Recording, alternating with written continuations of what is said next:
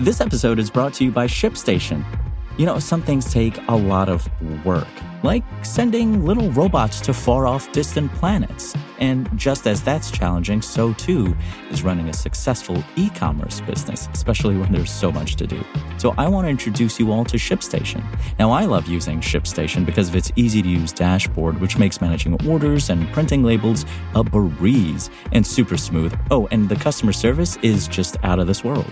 It's exactly what you need to help grow your business. Sign up for your free 60-day trial at shipstation.com/technews. That's shipstation.com/technews.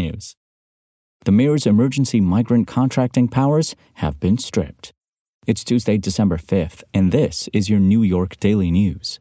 Today's forecast calls for mostly cloudy skies in New York City, with a high near 46 and a low near 37.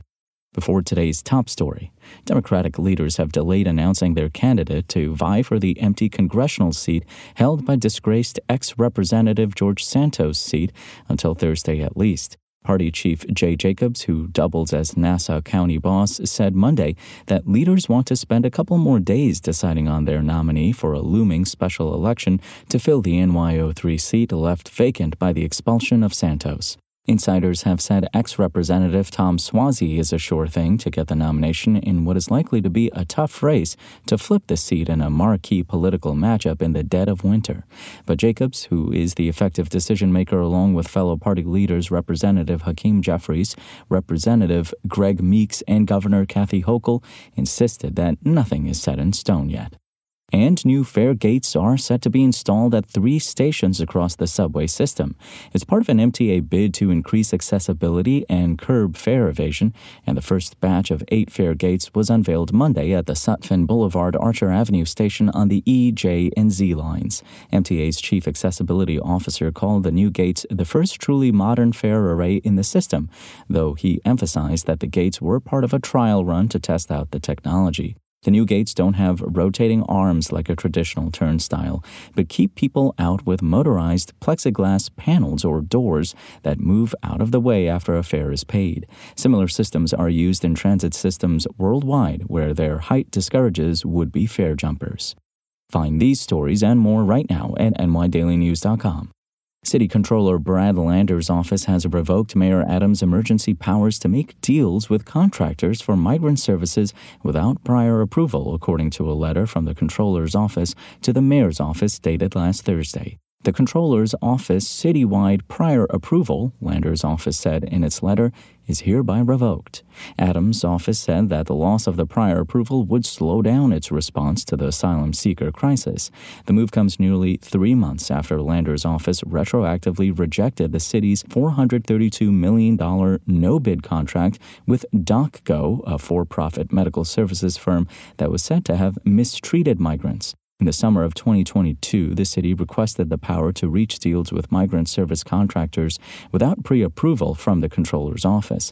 The Adams administration was granted the power 13 months ago. Final approval powers were still vested in the Comptroller's office over the last year. A spokesman for Adams, Charles Ludwak, issued a statement Monday evening saying that the Comptroller tying our hands behind our back is unfair to both new arrivals and longtime New Yorkers and will unquestionably slow down every step in the process. The Thursday letter, signed by the Deputy Comptroller, Charlotte Hamamjian, did not elaborate on the decision, but the Comptroller's office said in a report last week that it had identified significant delays in agencies submitting required outlines and contracts under the emergency powers. In a Monday evening statement, Lander's spokeswoman Chloe Chick said the review had found extensive failures to report subcontractors, despite problems that surfaced with many of them. In response, we concluded that the most prudent course for the city's fiscal health and integrity would be to require City Hall to seek prior approval before using emergency procurement on a case-by-case basis, Chick added. The decision Thursday opened up another divide between Lander, a progressive Democrat, and Adams, a moderate Democrat.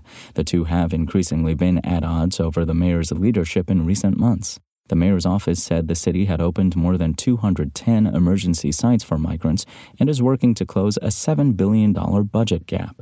We will continue to hold our contractors to the highest standards, Ludwak said in the statement. For more on this story and for the latest in New York City politics, visit nydailynews.com and follow us on social media at NYDailyNews. Thanks for listening. My name is Imran Sheikh, and we'll talk more on Wednesday.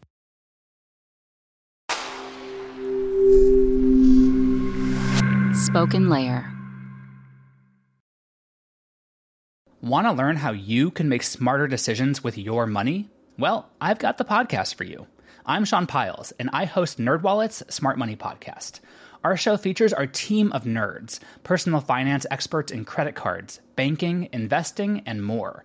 And they'll help you make the most of your money while cutting through the clutter and misinformation in today's world of personal finance.